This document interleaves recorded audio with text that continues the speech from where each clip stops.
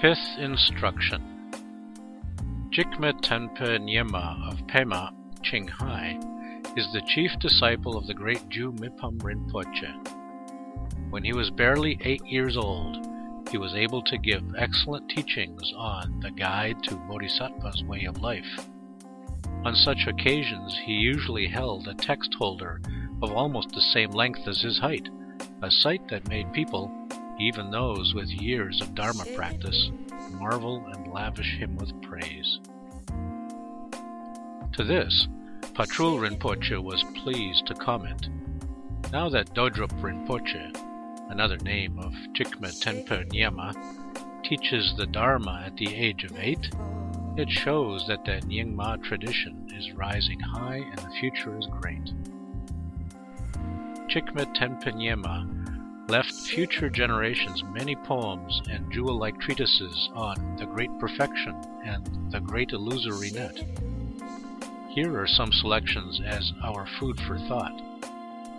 The profound truth of primordial wisdom is difficult to grasp by people who are used to analysis and logic. It is through constant praying to the Lama with devotion and faith, coupled with diligent practice, that we come to see the true face of the mind. As we get better, we can maintain this recognition of the mind, even as we are reading scriptures such as the Seven Treasures. Our insight and discriminating awareness will gradually increase, bringing us great benefit. Therefore, combining the task of reading text with the practice of seeing the mind's nature, or with the recitation of mantras, is most wonderful.